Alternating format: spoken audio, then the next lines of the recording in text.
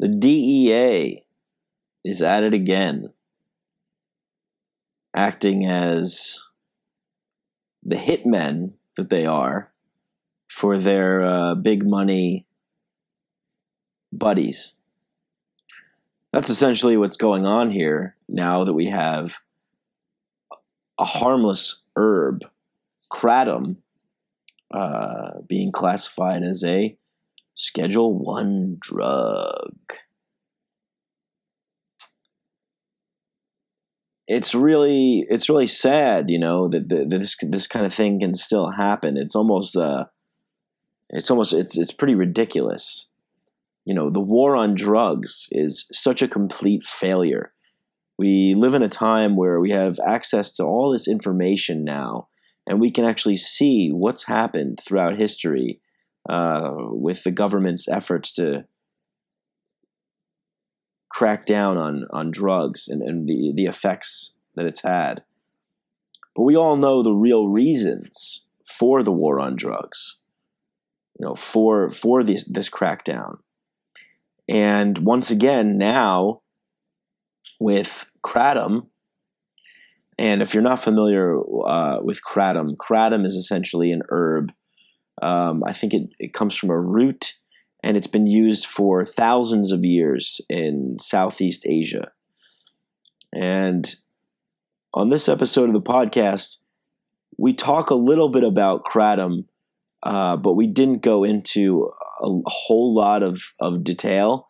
So that's why I'm recording this kind of, little tidbit before to share with everybody, because I wanted to talk a little bit more about it, and just the flow of the conversation. We didn't really get to dive deeper into it, but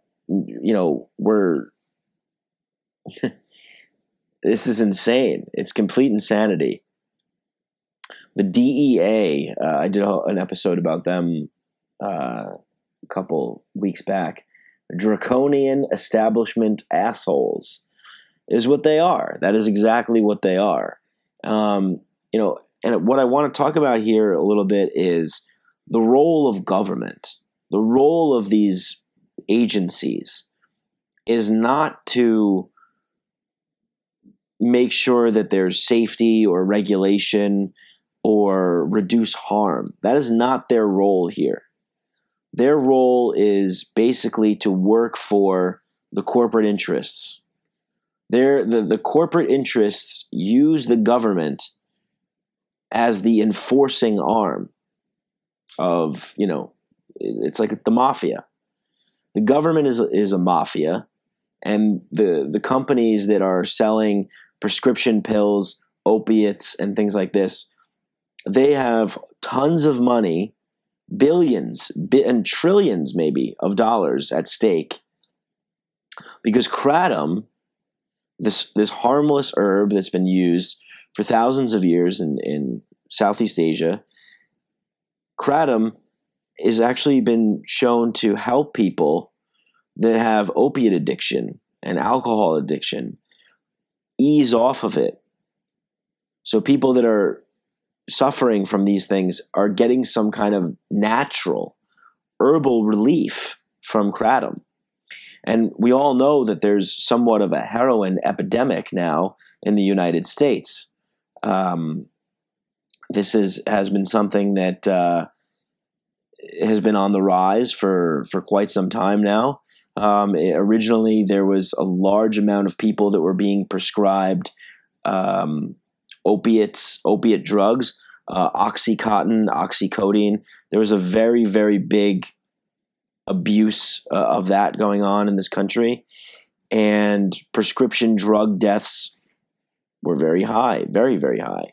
I think somewhere in the neighborhood of I don't want to be incorrect on this, but I did lay out a stat somewhere. I think it's somewhere in the neighborhood of like 40,000 or something prescription deaths per year. But the amount of deaths related to opiates, specifically heroin, has been on the rise, dramatically on the rise. So you're looking at somewhere around like, say, 2005, where heroin deaths were probably somewhere around like 2,000 or so. Now we're seeing heroin deaths somewhere around like 10,000. So it's a big increase. And so what people are doing now is they are looking to alternatives. They're looking to alternative medicines. And we all know that plants can be wonderful healers, wonderful natural healers. I mean, the plant world, that is where all of these big pharma companies extract all of their ingredients out of, and then they synthesize it and they duplicate it and they standardize it and they jack up the price and they sell it and they dilute it. You know, they want to keep people dependent. I mean, this is this system that we have going on right now. The only reason why these companies are able to do what they're able to do is because they have the power of the gun. They have the power of the largest nation state the world has ever seen, the largest, most ferocious, most deadly military that the world has ever seen. The United States military has been in Afghanistan for more than a decade. Why has the military been in Afghanistan for so long? I mean, we killed bin Laden, you know, the Taliban, they're not nothing really anymore. ISIS is the big concern. So what's going on in Afghanistan? Well, Afghanistan is the main source of opium. That is where 90% of the world's production of opium comes from. It's a $4 billion industry, and this is where it is. Afghan heroin pours out of the country through every single border, everywhere, every which way. Iran, Pakistan, Europe, and comes to North America as well. I mean, this is the agenda here. The agenda is big pharma companies that pay lobbyists and to pay, you know, however they work it out, whatever the routes are that they work it out, they make sure that the money, you know what I mean? Because a lot of times what these people do to avoid being detected, to avoid being identified that they're contributing money directly, will go in an indirect contribution way, similar to the Clinton Foundation. You know, Hillary Clinton is Secretary of State. All of a sudden they have this Clinton Foundation. Now the Clinton Foundation's making millions of dollars, and all of a sudden laws are getting changed, policies are getting made. This is what happens. This is how, you know, you could talk about corrupt politicians all you want, but this is the function of the government. This is what the government does. The government is force. The government is guns. The government is, we will make you do what we want you to do because we have an insane intelligence and military arsenal behind us. So we are up to the highest bidder. And so that's why you have United States military troops in Afghanistan guarding opium, guarding poppy production. And you don't believe me? Check it out. It's out there. The information is there. Connect the dots. It all makes sense. And so, you know, the DEA is probably bought, you know, probably. The DEA is bought and paid for, and their corporate, you know, masters are saying like, hey, look, this kratom thing, you know, it looks like this could be a way out for a lot of people that are addicted to our drugs. And we got to make sure that these people stay on our drugs. So we got to keep them pumped full of our drugs, and we got to make sure that there's none of these natural, you know, good for you supplements or herbs out there. No. You know, marijuana, all the benefits that they have, and, you know, all the healing potential, and the cannabinoids and the CBD, it can stop seizures. Oh, this kratom thing helps people with opiate addiction get off opiate addiction. No. That ain't good for our business. That's not good for business. So we need you guys to write a law, to pass a law, to reschedule this. No, you don't need to ask the people. No voting necessary. Just drop the fucking hammer. And a lot of people think we live in this country that's free. We're free. We're the freest country. We're free. We're not free. We're not free. And these companies wouldn't be able to get away with the things that they're getting away with if they didn't have the tool of the state. The state is force. The state passes laws. If you don't obey those laws, what comes next? Fines. What comes after fines? Jail time, imprisonment, the threat of the gun, the threat of force. The military will come down on you. The police will come down on you. We see this happening. So the cultivation of poppy seeds in Afghanistan with military protection is, in play because of big pharma companies that have a lot at stake, and also not just these big pharma companies, because people have. This is the beauty of being a semi-democratic nation, or having at least people that are starting to wake up. People have realized that, there's this opiate problem. Doctors are prescribing prescription pills like crazy. People are ODing. Okay, so they've slightly calmed down on that, but now you see heroin spiking because of that. So obviously, look, the government is a gang. They're the biggest drug dealers. They're the biggest bullies on the block. The people that are profiting off of this are the people that are in, the big drug cartels, and one of the biggest drug cartels are the big pharma industry. The people that make pills and sell pills, and you see those commercials on television like, oh, ever feeling down? Take a little bit of this. Side effects may include, you're gonna fucking kill yourself, go crazy, eat your children.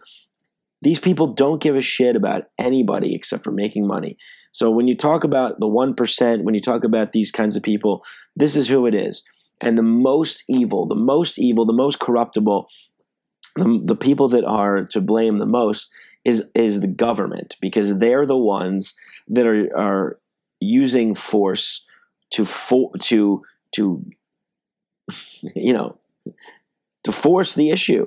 They are the ones that have the ability to deploy the troops to guard the poppy fields. They're the ones that have the ability to make up fake reasons why we need to invade countries. All this stuff.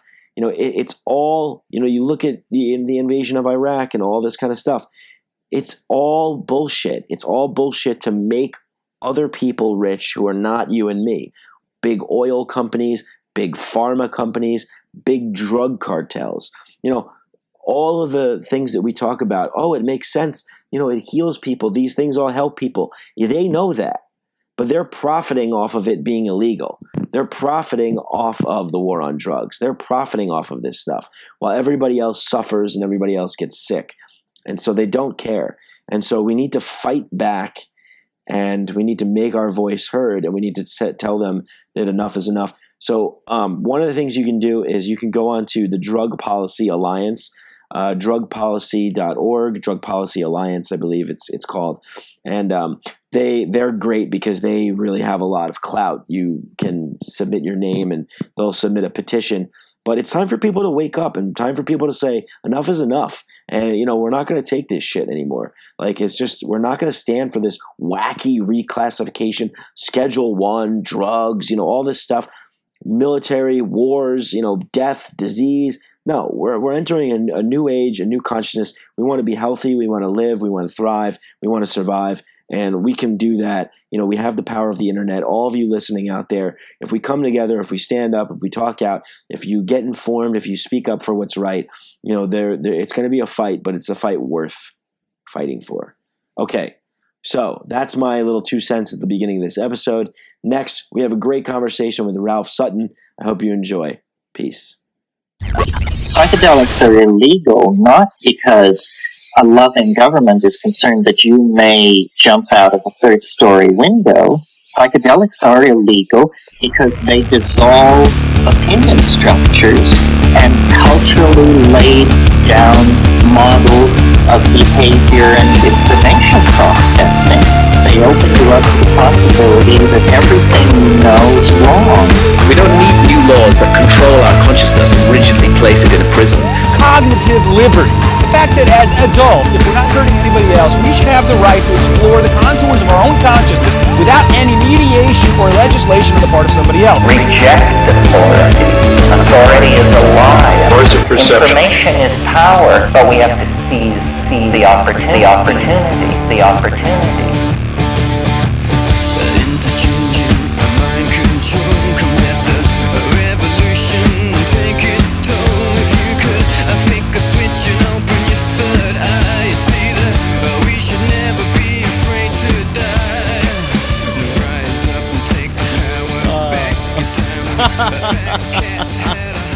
I didn't even look over there. Usually I'm looking to see what time we're doing, but man, yeah.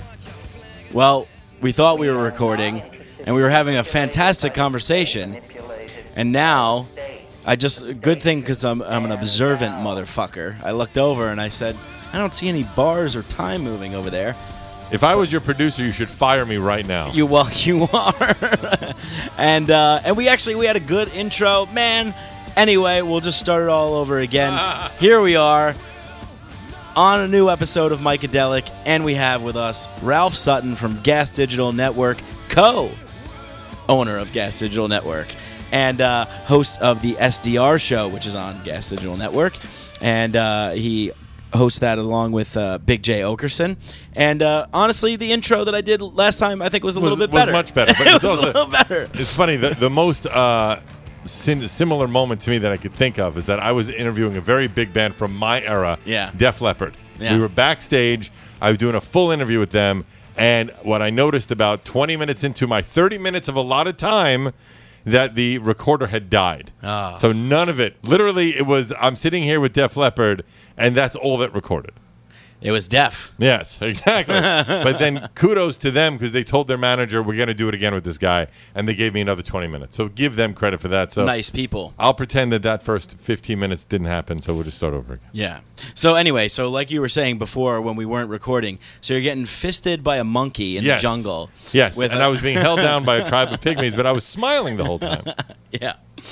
Well, that's pretty cool. Yeah, and look, guys, if you're interested in music and stuff, like Ralph has this awesome podcast, the SDR Show, and he tells a bunch of really cool stories about bands that he's interviewed and stuff like that. And we were just talking before a little bit about the Parliament Funkadelic, which I don't really know anything about, but now I'm going to go check them out. And also, you have basically your show. You have a guest on every week, right? We have a guest on every week. I would say, unless it gets to a point which we almost got to last week. Yeah.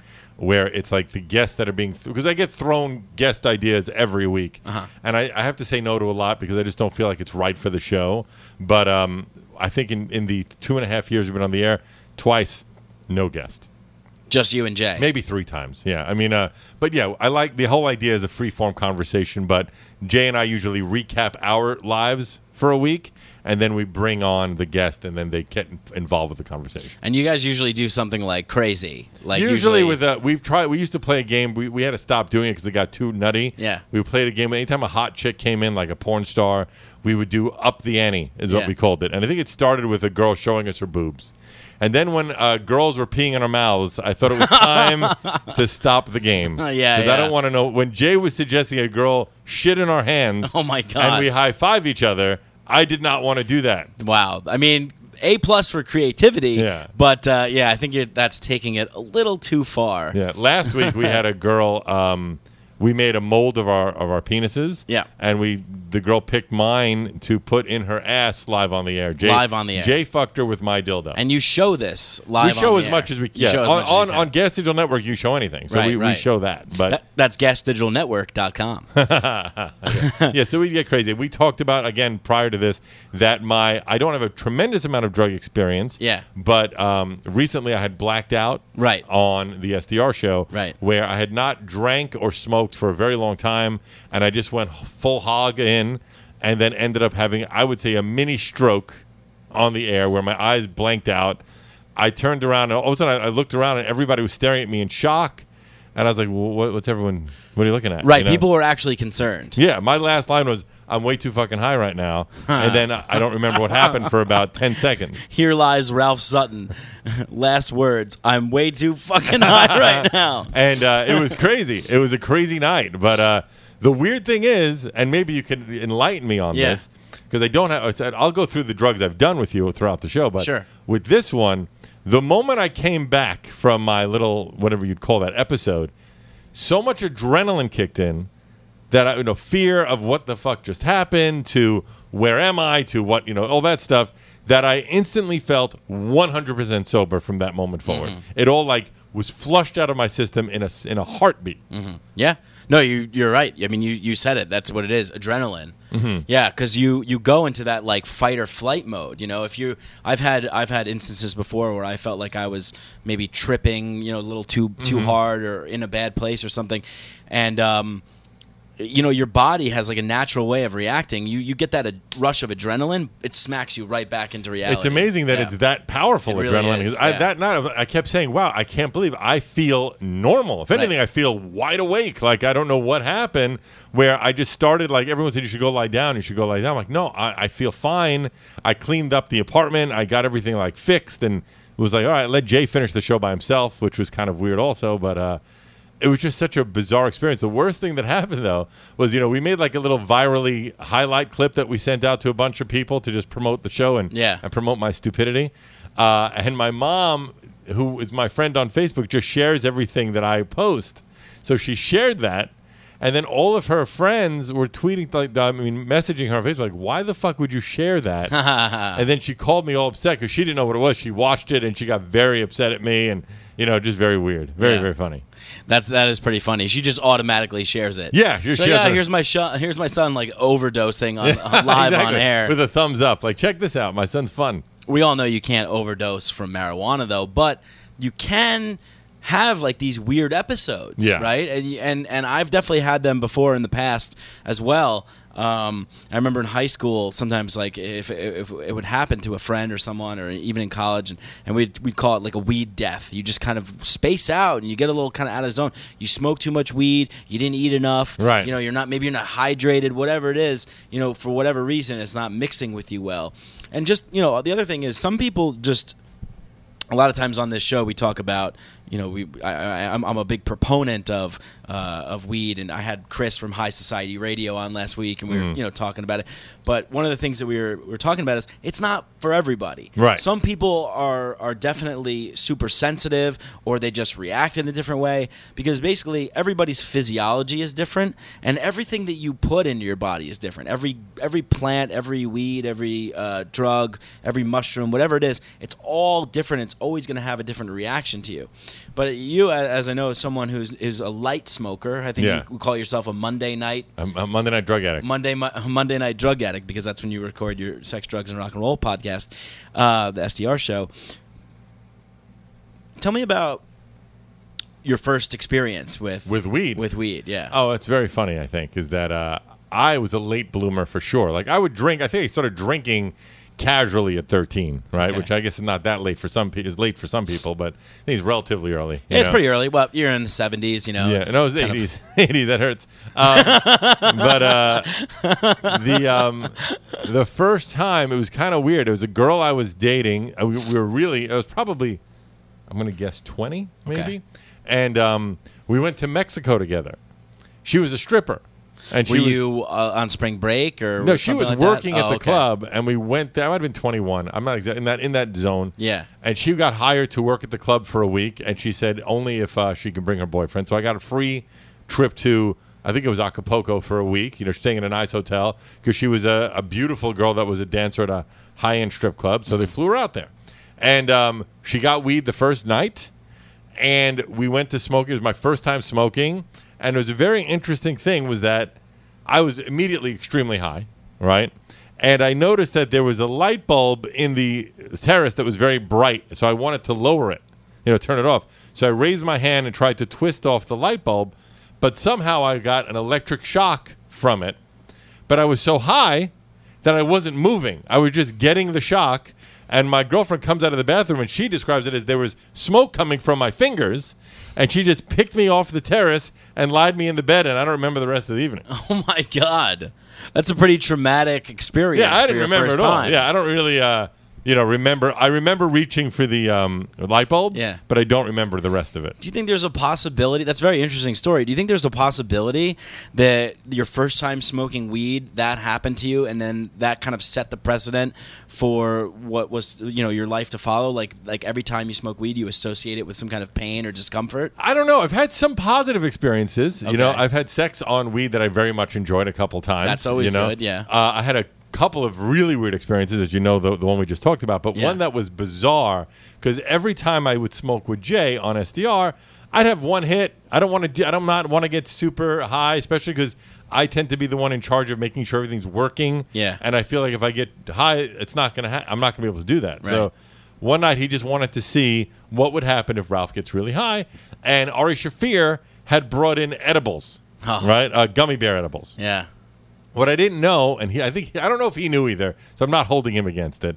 That one little gummy bear was for 4 people. Oh. Okay, it was really strong, and I would say more than half of it, probably 3/4 of it.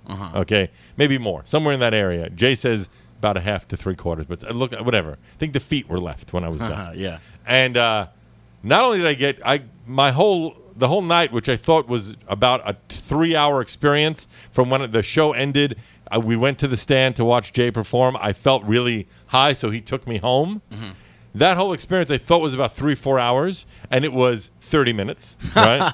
But then the craziest part, I'm going to cliff note the whole story, but Sure. the craziest part was when I got home, he brought me home. It was very cool of him I just walked out in the middle of the street to try and get a cab. Yeah. I He looked put like his varsity jacket on you basically, and walked yeah. you inside. Yeah. Tucked me in, kissed me goodnight. But from the moment I got home for the next 2 hours, I was convinced that I was on a reality show, and everybody at the stand was watching what I was doing in my apartment. Wow. So I didn't want to get undressed. I didn't want to take a shit. I just said, you know what? I'm going to put on the news and lie here motionless, and eventually they'll all stop watching. That's crazy. That's not normal. It's not. I mean, but that does happen though. That is known. I mean, at least for me, I definitely have had experiences like that. For whatever reason, I don't know what it is, but sometimes when I smoke, smoking weed does induce a certain level of paranoia. In a lot of strains, you can find that that's one of the qualities of the strain, usually kind of minor and kind of low. But I think the reason for that is because you're so open, everything's so hypersensitive in your body. You're so open. And the other thing is that you're perceiving everything in an altered state of consciousness as well. Right. So you're trying to process everything that's happening. Meanwhile, you're very open and you feel a little vulnerable.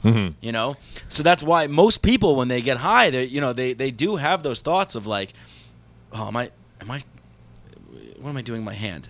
Everybody knows what I'm doing now. They're looking at me. They know that I'm high. That something's wrong. You kind of have that experience sometimes. The things that have happened to me doing is that I'm convinced, because usually after the show we go to the stand. That's pretty common. Yeah. I'm convinced that Jay's talking about me. That happens a lot, that he's saying bad shit about me. He probably is. But then the night that I had that freak out, the worst thing that happened was some schmuck that came to watch the show. He was not a friend of mine or Jay's. He was a friend of a fan that came by. We were all sitting in the stand, and he came up to me. He goes, "Man, you are freaking everyone out, man. Everyone's fucking pissed off," because he knew I was high, and he just wanted to fuck with me. That's the worst. Yeah, so that's when I decided I got to leave. That was just so weird. That is by far the worst. To do that to someone, because you are in kind of you're an altered mental state. Yeah, he just did it to fuck me. He thought it was hilarious, but then you're just an asshole. There's no other way about it. You are. But like literally this past Friday, and I'm not saying this to brag, but for a point of altered experience, there's this gorgeous like Russian supermodel chick who I've been trying to get into her pants forever, and she said to me, "Do you have any weed?" I said, "I can get some." And she came over, we smoked and had sex, and it was fantastic. Nice. So there is other sides that make me say, all right, because I took 2 hits. I know what my limit is now for when I'm casually doing it. I didn't drink, and I loved it. I was so happy. It was just great, That's a good point that you made about taking 2 hits, because sometimes people I remember, especially when I was younger, we'd roll blunts and then, smoking a bong and a blunt and then a joint and then someone's hitting a then piece. brownies and then and a then hookah and then an edible. And it's like, it gets to a point where you're like, I'm fucking high, okay? Like, I'm so high that I'm vibrating right now. Like, I'm literally levitating and everybody is in kaleidoscope colors. I can't possibly get any more high. I think it's important to talk. Oh, you want to grab that? Yeah. I think Ralph's going to go answer the door, but I'm going to continue on talking about what I'm talking about here because I think it's important to say it's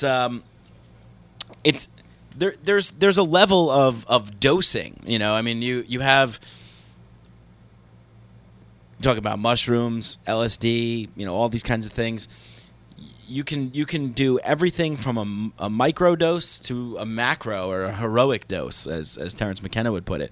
And sometimes with weed, sometimes one hit is all you need. It's like micro smoking. And especially like I was saying before, everybody's physiology is different, everybody's body's different, everybody reacts differently to things. One of the biggest mistakes you can make when dealing with when dealing with substances that put you in an altered state of consciousness is going too far in the wrong setting with the wrong people and at the wrong place, because then you're going to have almost like a nightmarish kind of mental breakdown almost. But there's definitely value out of there's definitely value out of micro smoking. So I was just talking about that, like, you know your body, know your limits, and sometimes all you need is one hit, just one little hit, and you're good. You just kind of know what you're doing, know that space. Yeah. I do that sometimes, in those little one-hitter dugout things that they have. You just pack a little tiny one hit, take a quick puff. Sometimes I'll do that before I go to the gym just to get a little bit more focused and concentrated in the zone. In the same respect, I always have a very strong internal drunkometer. Like I like getting drunk, but not drunk. Like getting tipsy. I like feeling good. Yeah. I don't want to wake up the next day and feel like shit. Right. Because the older I get, I realize that ratio of how much to drink versus feeling like shit the next day keeps getting lower and lower. Because if I have 4 drinks right now in one shot, I'm going to feel terrible the next day. I just know it. Yeah. Yeah. But I noticed a lot that the effects that I get is a mixture. So I know you said it. I only found out recently on doing SDR that they're the 2 main strands of weed. That's right. And I find that, I don't know, I get confused which is which. Sativa, I'll give you an easy way to learn how it is. Sativa and indica. Indica, couch. Okay, that's funny. Indica, couch, sativa, I don't know, whatever. It just keeps you up. Right. Sativa can't leave you. Steva staying up or something. Yeah. In the couch. It's funny, yes. Indica, couch. So yeah. I think the Sativa Sativa. Yeah. is the one that makes me a little more paranoid. That would be accurate. Yes, Yeah. sativa. The way that I would describe it is sativa is more of kind of a mental high. Uh-huh. It's almost more of an upper, where indica couch, it's more of like a body high. Indica, there's actually a reason for that because sativa actually has higher levels of THC. Mm-hmm. THC is the psychoactive compound that makes you. Right, psychedelic, right. or component. Mycadelic is the case. Mycadelic, yeah. And CBD is actually a non-psychoactive compound. It's the second largest compound found in weed. There's like over 130 compounds in the drug, in the plant. Sorry, and that is actually not a psychoactive compound. So CBD gives you more of a body high. Okay. Yeah. And I guess the best case scenario would be to find one that's like a mixture that gives you that. A little bit of ratio of both that makes you happy. It depends on what you're doing, and nowadays, I've found myself to be kind of one of these, like, maybe some people would categorize as like an annoying wine, like a weed snob. sommelier. Yeah, like a weed sommelier. Yeah, I just heard the buzzer go off again. Yeah, God damn it. Yeah, it's all right. Don't worry, we're not going to edit this. We're going to keep it real, keep it live for the people. I don't even know what that means, but yeah, we had. Someone ringing the bell, I think one of our producers, and they, for some reason, can't figure out how to get in. They only come here every day. Sorry, man. No problem. So this is actually part of like why they're filming this. We're all part of this potential Right. reality show that's being filmed here, because I can't ever do anything for 30 minutes without people ringing the goddamn door, calling the phone, making email complaints. It's driving me crazy. It is driving me crazy. Smoke a little weed, relax. I think I need to. I really do. So smoke a little weed, go a little crazier. the other experiences I've had, which I think are interesting, is I tried mushrooms Yeah. for the first time ever and only time live on the SDR show, like at the beginning of the show. And we're That's about ballsy, dude. Yeah. I just, you know what? I made an offhanded comment when we first started that when we hit 1 million downloads, I'll try mushrooms. Wow. Forgetting, because that came from radio, I don't realize that in radio, when you say something, it lives once.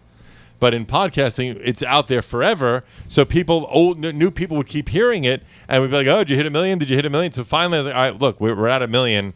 I got to do this." So I don't think I did a full dose, whatever dose we did, about half a dose. Yeah. But I planned it in a way that I knew I would have a great experience. So there was this cute girl I was dating at the time. I told her, "Come hang out on the show because I'm probably going to need you afterwards."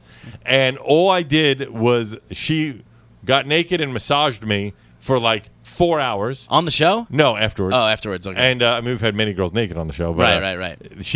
I lied in bed and I was giggling and smiling while she massaged me for 4 hours. That's amazing. And the funniest part of it was that at one point I was convinced that the TV was talking to me. Because you know the show the old song "I Love New York," right? I love New York. You don't know that song? God, you're so fucking young, dude.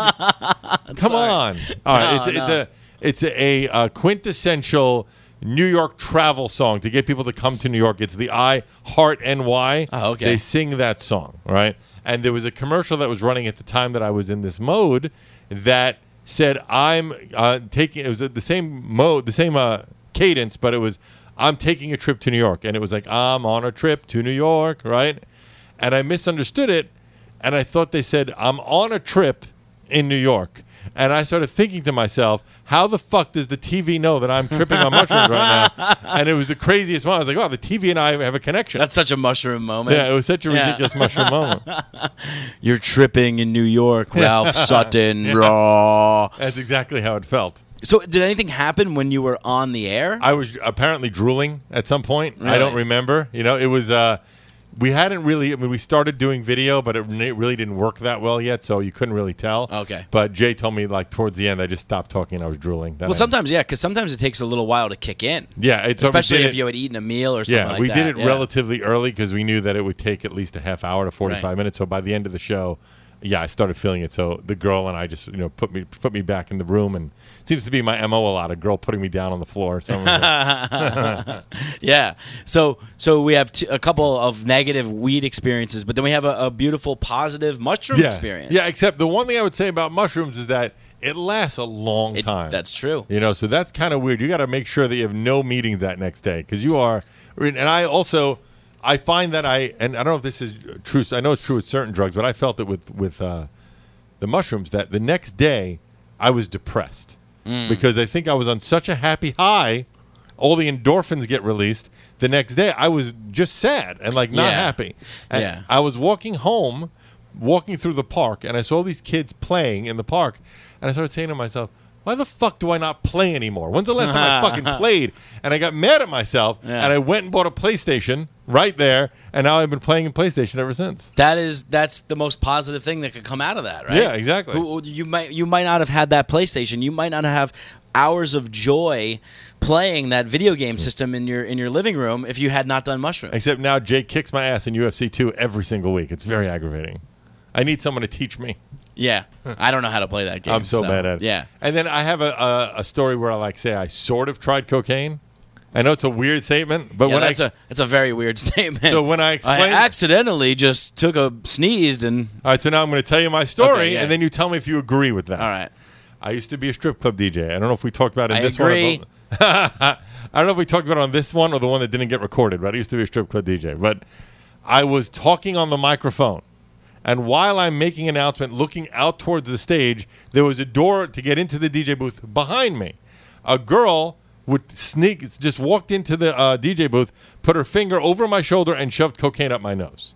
Never asked me. We never discussed it before. I would say that I certainly felt like the outer skirts of my nose feeling numb.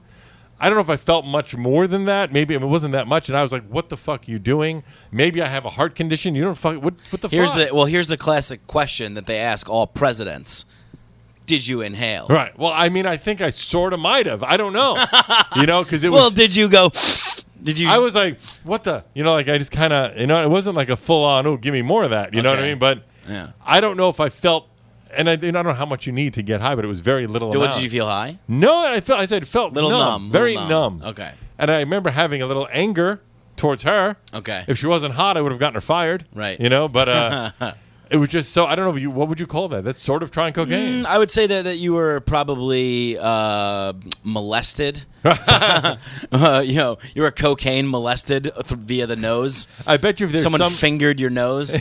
Where did the bad stripper touch she you, touched Ralph? on the doll. Show on where the lying Hillary Show me doll. where she touched you. I bet you if there's a test that could, which I know it doesn't exist, but could see if you ever had any cocaine in your system your entire life, Yeah. it would come back positive. Yeah, I think like the FBI does tests like that. They do if you're trying to apply to their program For the whole life? Yeah, they have like methods to tell for I should take that Yeah, test. I'd love to know. Yeah. Oh, Dana says a Spinal Tap will do that. Spinal Tap. I assume it's not the movie she's talking about. No, great movie. No, I You know- watch the movie I and know then what they that know movie's if you have about. cocaine. You've seen that? Turn it up to 11. Wow. Go back. Mycadelic knows something from the 80s. Well, yeah, it's limited knowledge, but I know a little bit. Yeah, yeah. Well, cocaine is a very interesting drug because it's definitely not a psychedelic. No. It's not. It's last week when I was talking to Chris, he described it more as like a toy, kind of like something you play with, and then it goes. You get a little sick of it. It kind of is, but I don't think any of us have really actually had real cocaine. Like we've probably had real cocaine. I know.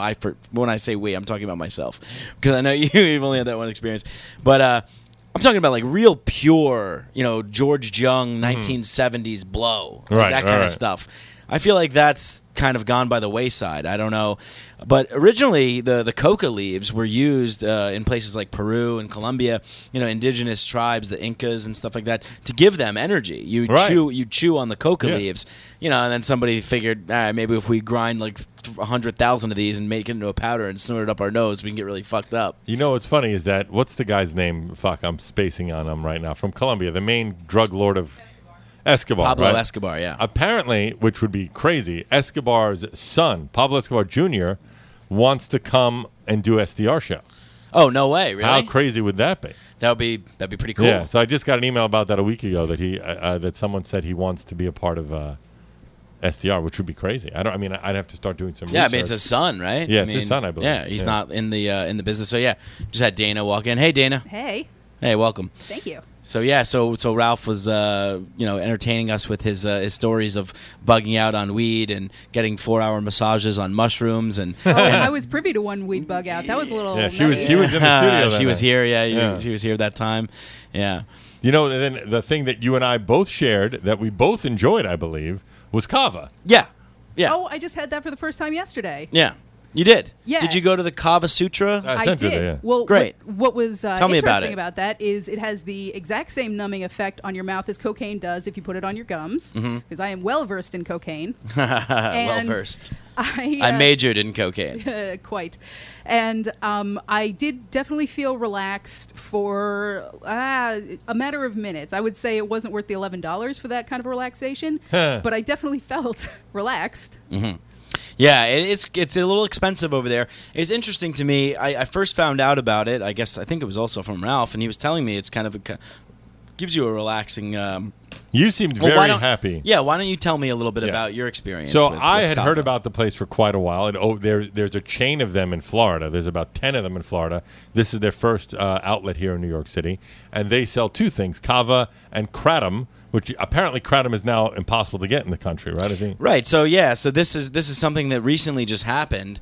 A couple episodes ago, I talked about the DEA and how they didn't reschedule marijuana, and they're just fucking up again. The fucking Drug Enforcement Agency.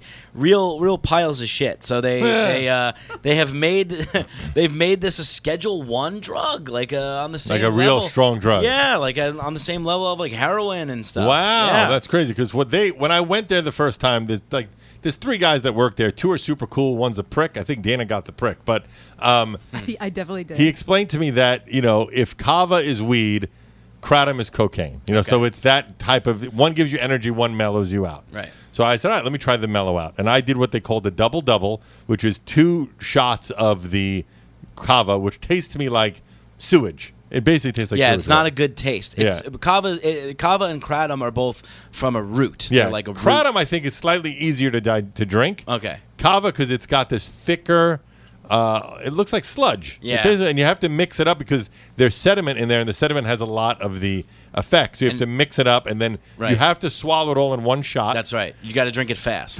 Yeah. And they say, which is interesting, that it has a reverse tolerance. So you need a lot in the beginning, but the more you drink it, it stays in your system for a while, that you don't need to drink as much the next time around. You drink like half as much the next times around. Right. So you drink a lot in the beginning. So they had a double, which is 2 shots and then 2 shots of concentrate. They go on top of it. They mix it up. And I would say for about 3 hours, I felt super happy, super chill, just like things are good. Nothing wrong. And what I loved about it, unlike any other substance I've ever had, it just dissipates. Right. It's not as strong as weed or alcohol, but when it goes away, it just kind of dissipates. And I'm like, okay, I guess that's over. Would you have you ever experienced taking maybe like muscle relaxers No. or anti-anxiety, maybe like something like that? No, nothing. Okay, because I was gonna say, it is like it's a mild sensation, and I have taken like Xanax, before, and I definitely get like maybe like a calming kind of sensation that's similar to that. But one of the things I was thinking of was like, we get all these medications, all these drugs that we manufacture, big pharma and all that stuff, most of them come from the plant world. Of course, They yeah. discover these things and they say, okay, how can we synthesize this and mass produce it and make sure we can replicate it, duplicate it, every batch is the same, and then sell it to the general population. But the thing that boggles my mind is you have something that's like this. It's kind of an alternative substance, and especially for somebody like you who weed doesn't really call to, and you're not interested in taking any kind of pills. This is something else that you can do, and it also makes for a good social I love engagement. it. It's generally the last stop on my date. If I'm going on a date, it's dinner somewhere, maybe a drink somewhere, and then we go there because it's a block and a half from here, and it's just a fun experience because most people have not tried kava. Right. So it's a great, a little extra pizzazz on a single man's night out. How many bars are there in the East Village? Right, and there's one kava place. And you have a place that's different, it's unique, it's something, it gives you a different feeling, a happy feeling, an uplifted feeling. So there's a lot of benefits to it. I have not tried kratom. I did it. Okay, so do you want to tell me a little bit about that? I would say that much less of a feeling. It felt like I drank a cup of coffee real fast. Right. But here's the weird thing: they have single strength, double strength, and triple strength. They will not give you a triple strength your first time trying it because they want to see your gauge of how you do. Okay. So I tried the double, and I felt like I had a fast cup of coffee that gave me like a little jolt. But when I decided, let me go back and try the triple, they never had it again. They've never had the kratom since. Right. Yeah. Well, that's because the DEA placed it on. Let's see what they say here. It says the DEA recently placed kratom, a medicinal plant used for millennia in Southeast Asia, on the list of Schedule 1 drugs. Yeah, like I said earlier, start effective September 30th.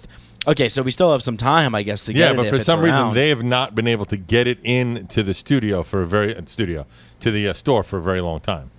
Yeah. So this is, it's just so stupid that you have these people cracking down on these things that are not only beneficial to people who want an alternative way to kind of just relax or something like that, but like you said, like it makes for like a good, fun, unique social engagement. And You're it's on also date. a revenue stream for the city. They pay taxes. They pay taxes, yeah. I don't understand that. It's just weird. Also, like I know this goes very in line with your libertarian ways, but I'm all about that.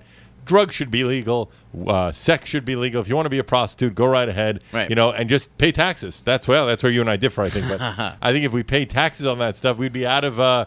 We'd have no debt within a matter of 6 months. Well, for sure, that's a good argument to make for, people always say, like, look at what Washington and Colorado are doing. Look at how much tax revenue they're generating. You know, and I get that argument. You know what I mean? Of course, I'm opposed, but I mean, if we're going to start somewhere, sure, let's start there. Let's put a federal, end the war on drugs, make everything federally legal, and sure, collect tax revenues on it. Then the next step, we could work on abolishing the IRS. What's funny is that was always my argument against legalizing drugs, is that I, as, a pretty cute white girl, have never had trouble procuring anything that I wanted. So if you make drugs legal and there's tax on them, now it makes it more expensive. I don't know if it makes it more expensive. I think in the long run it would make it cheaper, I think. It does make it a little bit more expensive, but it's, that's where you have to let the market decide, the supply and demand, so you have to just let that be. And I bet you like sex trafficking would get cut by 90% if you had like legal prostitution everywhere. For sure. Oh, the violence on our southern border would completely go away if those people who were trafficking drugs illegally were then made into legitimate businessmen, because they're no longer criminals in the eyes of the U.S. government. Basically, this for me is just a long-winded argument because I want to start having legal escorts in my apartment. Well, you should. I mean, I think you should be allowed to, as long as it's voluntary. As long as that should be like once a month. You have to go in and get a test from some official. Are you here on your own volition? Do a drug test, make sure you're not like being forced to do anything, ask some general questions, and then they can go do whatever the hell they want. That's a great point. I mean, when things are all legal like that, there's much more of a regulation. Like we were talking about before with marijuana, how I'm becoming kind of like a sommelier to weed. Well, the reason why I'm able to do that is because the weed delivery guy is like a fucking he's coming in, he's showing me everything. Goes, this is 75% sativa. This is good for if you want to study, and he's telling me all this information. I now have more information about what I'm putting into my body, what the effects are going to be, and I know I'm getting it from a legitimate source. Well, legitimate is a we're in New York City. It's not legal here yet, so I don't know if it's how legitimate it could be. Yeah, it's a relative term. Yeah. Legitimate enough. Yeah, relatively legitimate. I'm talking about the packaging, what it comes in, the freshness of it. Right, and now all these other sub-businesses. Like I saw someone, I think they're sending us samples, but we can't say that they are, but like a weed lubricant to have sex with that gets you high, gets the, if you're wearing a condom, just gets the girl high, but you have sex and you feel an effect from a weed lubricant. Yeah. That's a whole other subset of the universe that never existed before. There you go. I love that statement. A whole other subset of the universe. Yeah. You're creating all these new areas, all these new things, and the best part about it is it's not destructive. Right. It's like it's good stuff. I think that for me, we're not going to debate libertarianism, but I think that there's some logic in just making it all legal. I mean, just legal and, for me, governized. There's just some sort of control so that everyone's safe and that no one's putting rat poison in their weed. That there's some sort of control. Sure, you have to have some level of control. I agree with that. And then, for instance, and sorry to cut you off, but we did a live SDR from one of the few legal brothels in the country. We went to the Bunny Ranch and we did a show there. And what those girls have to go through to constantly check that they don't have AIDS, that everything is in order, that all their health is right, that they're paying their taxes. It's so restrictive, but I'm sure customers feel great that they don't have to worry. Yeah, exactly. Yeah. I used my free pass. I got one. It was great. You had a free pass? They gave me a free pass. Wow. Who would let that go to waste? The benefits of the SDR show. Nice. Well, yeah, I mean, there's definitely something to be said about that. And, I'm sure doing the SDR show, being a fan of music, working in the industry as long as you have, I'm sure you've witnessed lots of overdoses, deaths, people mixing things and having. I mean, a lot of my good friends in the rock community have died. They're a band that some people make fun of, but I love them, which is Quiet Riot. Which is a legendary band. Come On, Feel the Noise. They were a huge band, and I was very close with the lead singer, Typo Negative, Pete Steele. Very close to the lead singer, Pete Steele. Kind of looks like me. He's like my bizarro doppelganger. Mm-hmm. They both died from drugs, and it kills me. I left a message on Kevin's voicemail, the singer of Quiet Riot, because they used to be, you still get them once in a while, but rumors that people die on the internet. So I called him like, dude, I just read this. Please call me back and tell me it's not true. And it was true. He used to go out. He used to say this, that when he was a kid, 6 nights a week he would party, and one night a week he would sober up and clean up. But now at the time he was 50, now it's reverse. He'll party for 1, he needs to recover for 6 days because he's older. And on that night is when he did too much cocaine and had a heart attack and died. Yeah. And, so it just sucks. And same thing with Pete Steele. Pete was clean, but he had done so many drugs, his body couldn't handle it, and he had cardiac arrest and he died. That's right. And you never know where do you get the cocaine from? What's in the cocaine? Right, exactly. What is it cut with? A lot of times these guys, they put baking soda, they put all kinds of stuff in there, stuff that's not good for you. Well, that's why you want to make sure that you get solid rocks and not powder, because if it's powder, that means it's been cut with other stuff, and if it's rocks, that means it's mostly coca. You heard it here first, folks. Dana, get them rocks. You heard. That was my I think I keep forgetting which version of this podcast I told the story because we taped for 15 minutes, but yeah. I had that pretty girl come over and we smoked weed together this past Friday. Yeah. Right? And it was hilarious to me because I have only smoked in the past 2 years with Jay like I'm a child, giving me the hitter, whatever you call it, the bowl. The bowl, right, with the little thing on the side. So he would handle it all, and all I got to do is breathe in, right? And now this girl, training wheels, she has only smoked with papers. She had never actually smoked from a bowl. So now I'm doing it to her, which is funny because but I didn't know how you break up the weed. Do you break up the weed? Do you just leave a little nugget in there? Is there a methodology to how much you put in? So before she came over, I was actually watching YouTube videos on how to pack a bowl. The beautiful thing is you're not the only one. Right, you know why? Because there's YouTube videos about how to pack a bowl. And someone's getting use out of that. And if you Google it, there's YouTube search it. There's a really hot girl that shows you how to do it. That's even better. Very, very, very excited. Yeah, things always work out when there's a really hot girl around to show you how to do it. Absolutely. Or Jay to hold your hand. Jay to hold my hand. Jay just did it 2 weeks ago. We had this girl in from is a hip hop R&B morning show called The Breakfast Club. Her name's Angela Yee, and she didn't know how to smoke from a bowl, but so Jay just went across the table and did it for her and just said, breathe, breathe, breathe, breathe, breathe. Okay, and there you go.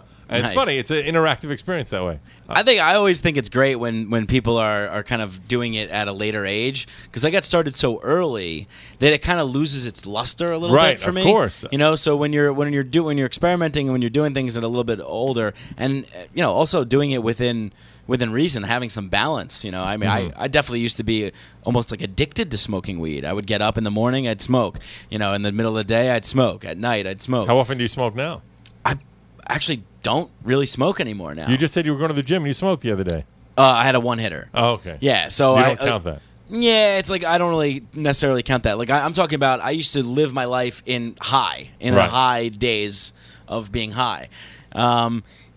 Which was fun and it's enjoyable, but it's also like it kind of loses luster a little bit. I think now, you kept saying I'm young, but I'm getting older in my life. So go fuck yourself. when I'm getting older, I feel like using it sparingly is better. I also think, like with anything, that when it's a special occasion, it seems far more exciting. Definitely. I'm sure that there's a guy out there that's just sick of having threesomes because he's done it 50 times, So it's just about... Not you, of course. Not me. I haven't had 50 yet. Some poor schmuck. So I would just say, I think there is with anything, if you overdo it, you just go, do I want to do this again? Yeah. Well, you kind of overdo things, but you overdo things, the good things, like improving the studio, making sure that I think that was before. I have OCD, I'm sure of it, and I get obsessed with trying to make everything work right, look right.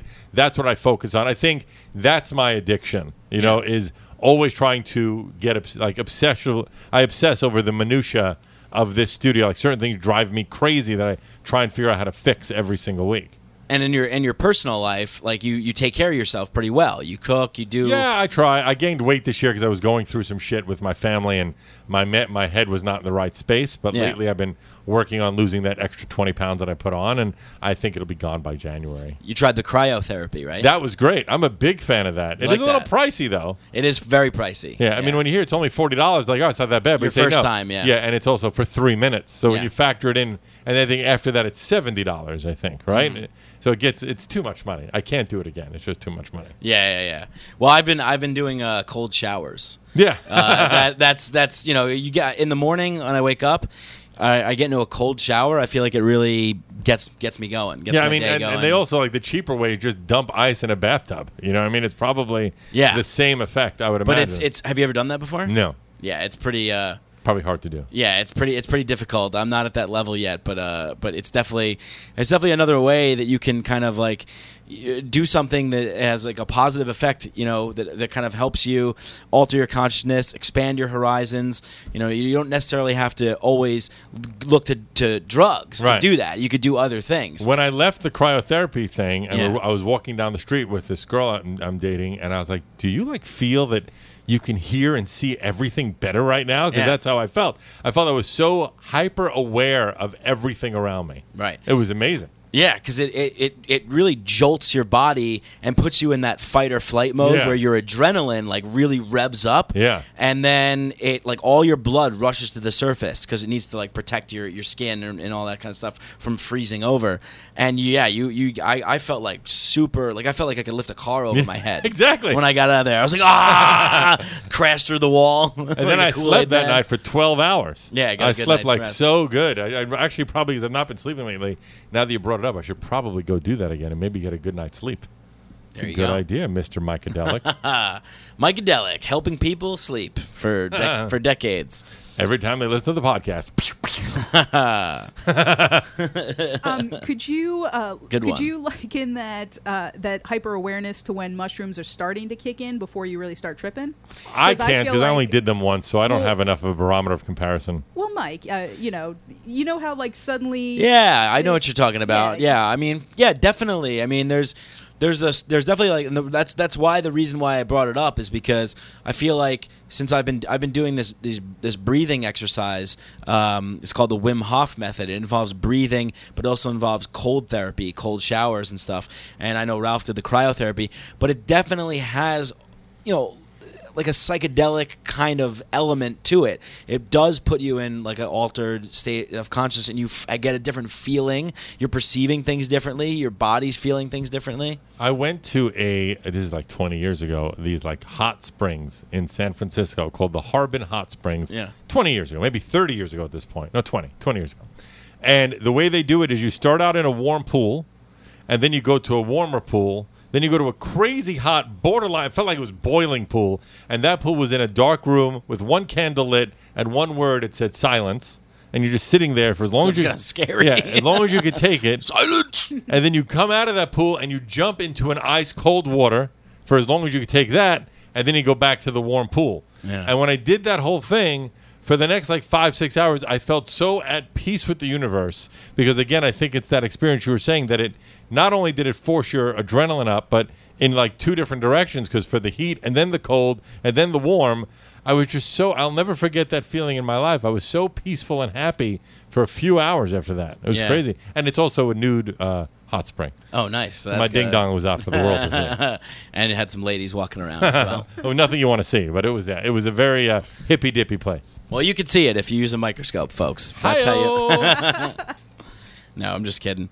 Well, this was great. I think this was a good episode. We're nearing kind of the hour mark. You got any other other stories that you want to share with the folks here? Any drug-induced stories? You know what's sad is that I feel like I should have more drug stories. You know that I just don't do a lot of drugs. I think we said again. I forget if this is before or after, but I was saying to you that with the upper sativa, I keep saying sativa.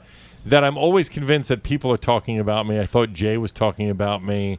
I feel like that it definitely does not agree with me as much as the other one does. Yeah. So go for more indica. I want to get a mix. I can ask you. I want to get a hybrid. You can get hybrids. Yeah, I'm sure you can get me whatever I want. I can get you whatever you want. Yeah, find a hybrid that has allegedly more of the other kind. Well, we are doing this live from Colorado, so it's that's fine. True. Live from the free state of Colorado. And that's actually rather funny thing is that we had a sponsor that was going to sponsor SDR, and it was some drug related thing. I forgot what it was. It was some sort of weed thing, but they said, "Well, you're in New York, we can't do it." So I was actually almost talked them into. We were going to drop down the green screen and put a map of like a backdrop of Colorado somewhere and say that we were doing the show live from Colorado that week. But they didn't fall for it. They almost did it, and then they changed their mind. Yeah. It's a pain in the ass that has to happen. It's like just a real pain in the ass. Do you feel that within the next 2 years Would you say that weed would be legal in New York? I hope so. I mean, I really have no idea. You just, as long as we have these like stupid bureaucracy institutions, the DEA and the fucking FDA and EPA and all these A's, they ELO. They just ruin things. It's just a bunch of idiots. It's I don't know if it's like a nefarious like agenda or if it's just like a giant mechanical bureaucracy of idiot government workers that just don't care and don't know, and they're just not listening to what people have to say. Maybe it's a combination of both. Probably a combination of both. Because you see, they got to be looking at Colorado and Washington and saying, okay, well, this obviously is making sense for them, so why wouldn't they do it here? That's what I don't understand. I don't know. I mean, Massachusetts has kind of almost legalized medical. They're really dragging their feet on it, although I think 4 out of 6 states in New England have legalized medical marijuana, and there were rumors of a dispensary opening up in Saugerties, which is up in Ulster County, where I'm from, but I didn't understand what that was about because I know that it still hasn't been legalized here, so those could have just been false. Yeah, I mean, it's just like, and now with this recent kratom being classified as being illegal now, what they're saying... when you said a Category 1 drug, right? Right, Schedule 1. What's in the other? What's in that? Heroin, Jesus cocaine. Christ. Right, yeah. It's like the major ones. Yeah, major ones. And, it's just a real shame because they just don't... I feel like they don't know and they don't care. But many people that are struggling with like opiate addictions, they have addictions to, I guess, maybe heroin, or they have addictions to Oxycontin or pills like that. They turn to kratom as like a safer alternative. But now because like basically they're scheduling it as the Schedule 1 drug, you're limiting the amount of research that could be done to help people wean off of those strong opiates and stuff. So there's a lot of therapeutic stuff that can happen here, but it's just like everything in our country, it's a little screwed up. It's like, why can't this work? A self-perpetuating thing where they're going with the model that keeps the people who are profiting off the war off drugs to continue profiting, and they're not really interested in helping people who are sick, and they're not interested in reducing the violence or anything like that. They're only interested in what's going to make them the most money now. Very good point, Dana. I couldn't have said it better myself. Tremendously good point. I know because you are the drug man as far as I'm concerned. Okay. Is there a drug that you did once and you would say, I will never do this again? Meth. You did it once. Wow. Have you talked about that on the show? Because I don't know. And what was the situation that made that happen? So my friend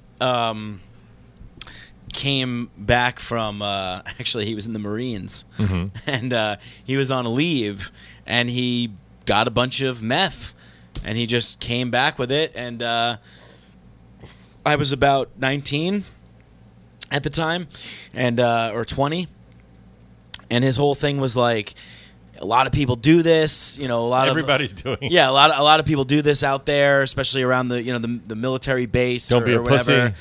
Yeah, I mean, like it's kind of like it's like cocaine, but it lasts longer. I mean, it was really not cool. It was. I didn't feel good. I felt on edge. I was sweating. I felt very. And you were saying you're well versed in cocaine, Dana.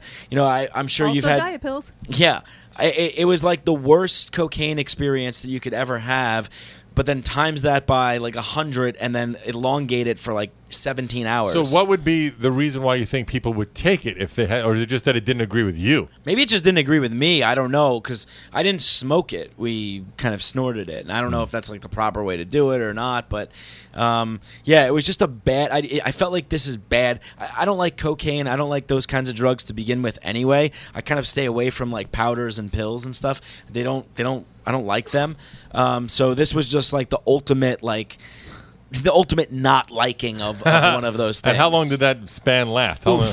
So I did it. I tried it once. I was at like a party or whatever, I remember. And then it lasted, like, I stayed up all night. I remember going out to dinner with my girlfriend at the time and her friend and my other friend, and just sitting there. I didn't want to eat anything, and I was kind of like twitching and sweating the whole time. Jesus. Did you tell your girlfriend that you did it? No, or? Okay. no. Hey, I just did meth, by the way. Pass me a spicy tuna roll. It was I like that you're having horrible. sushi at 19 years old. What an advanced little dude you were. Yeah, I I also was don't cultured. believe that you could have eaten while you were on meth. I didn't. Yeah, I because didn't. Yeah. I love the uppers, and there is no fucking way you had an appetite. Actually, a real funny story. One time, real quick funny story. I was going on a date with this girl. I think we had been dating for a little bit, but I was in like a cocaine period of time. I think I had just moved to the city and whatever. I was just loving it for some reason. Maybe this went on for a couple months, 2 months or something. It's great. Yeah, and I just decided, like, I think maybe I was like a little nervous. I don't think we had sex yet, so it was like, oh, I'm a little nervous. Like, she's really hot. She's Brazilian. Like, you know, I like her already. Yeah. It was good. So we went to this place, the Stanton Social, I know on the well. Lower East Side. Chris, what's his name? Chris DeSantos. Yeah, Chris Santos. Yeah, Or Santos, yeah. and also Beauty and Essex. Okay. So I must have done like an 8-ball of cocaine. And before I went to dinner with this girl, Jesus. which is probably one of the dumbest things I've ever done, we went. Literally, I was like, yeah, order whatever you want. Yeah, this place is great. I come here all the time. Hey, Steve, what's going on? Like, I don't know. These guys are looking at me like, what the fuck? I'm like, yeah, let's get the shrimp fritters, the scallops, like this thing. I ordered like $180 worth of food. Got drinks. Literally everything sat there. I talked the entire time, didn't eat a thing. They came over. They were like, is everything okay here, sir? I was like, yeah, everything's fine. We'll take the check. He goes, do you want this to go? I'm like, no, we're good. And he's like, okay, the chef just wants to know, is there a problem with the food? I'm like, no, there's no problem. No, we're good. We're just going to leave. Just give me the check. Pay the check. And what was the girl doing the whole time? She's like Brazilian. I'm She sure was just you didn't have another date. Oh, okay. No. Actually, we did. Really? Yeah. I'm sorry. Because we went out after. We went to the Mercury Lounge. Right over and we there, saw yeah. this band that she really liked, so Okay. she probably forgot about the whole dinner that's thing. hilarious. But Wait, yeah. I just spaced out. Did you say you did nail her that night? No, not that. Yes, actually, maybe I did that night. Okay, 'cause but I I was did gonna call not bullshit on before. that boner, too. Not before the night.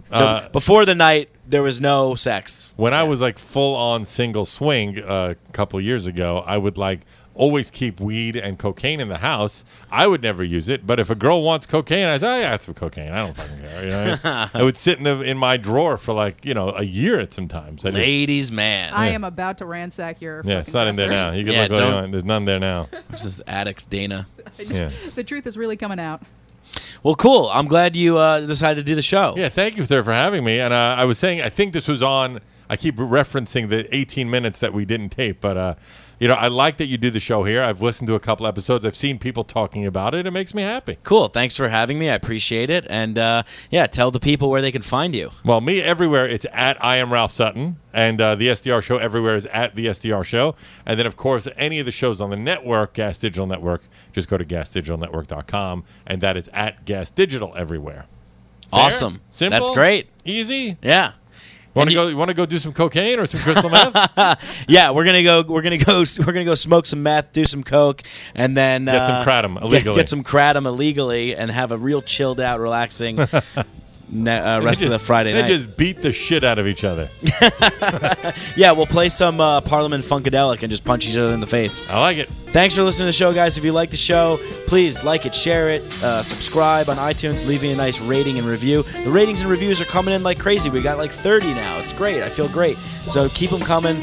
Ratings and reviews, really important. That's the way that the show kind of moves up and gets higher ranking and positioning in iTunes so other people can find it. But once again, love you guys. Thank you very much. Peace out.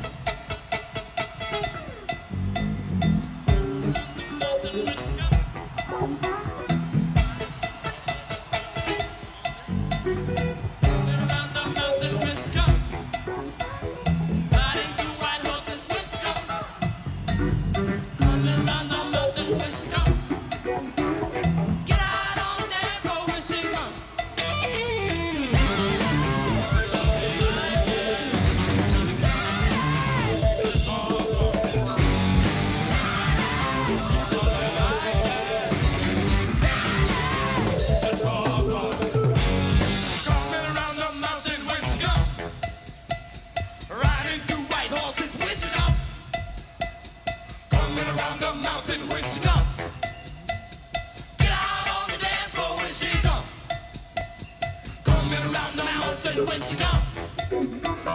Riding two white horses, where she come? Roaming around the mountain, where she come?